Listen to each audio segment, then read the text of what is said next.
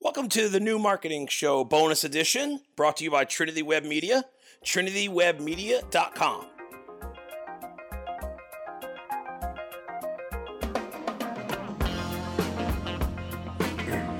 Hey everyone, thanks for checking out another video, another New Marketing Show bonus episode. So today I want to talk about web security and WordPress security. So first things first, I think that this is going to be the most important thing always to remember is WordPress and website security starts with you.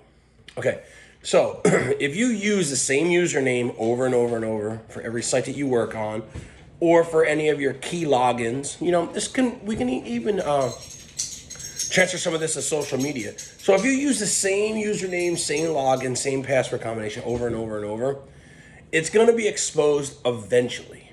Now, I suggest keeping track of all the passwords that you have for all the websites if you manage multiple websites, or if you have access to multiple websites, keep track of them somewhere extremely secure.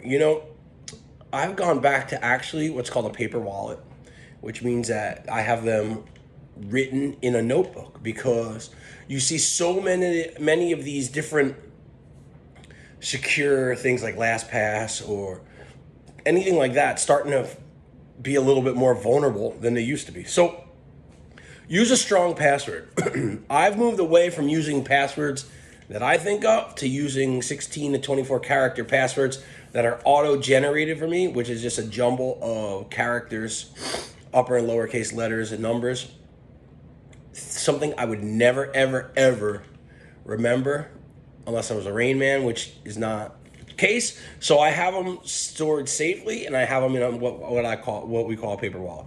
So web security, especially WordPress security, starts with you.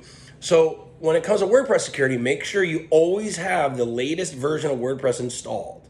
Make sure all your plugins are up to date. Make sure your themes are up to date. If you can't update any of your themes, then you need to get rid of that theme and redevelop and move to a different theme that can be updated and supported regularly. Look, again, security is the biggest thing.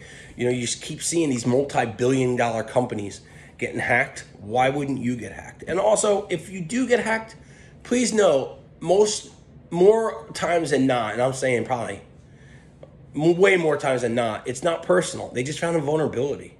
A bot went through a comment or through some SQL injection, found a vulnerability, and got you. So don't get got. Keep things secure. Start with the fundamentals. Strong username, strong password, different passwords, all stored and saved somewhere secure. Hey, thanks for checking us out. Talk to you soon.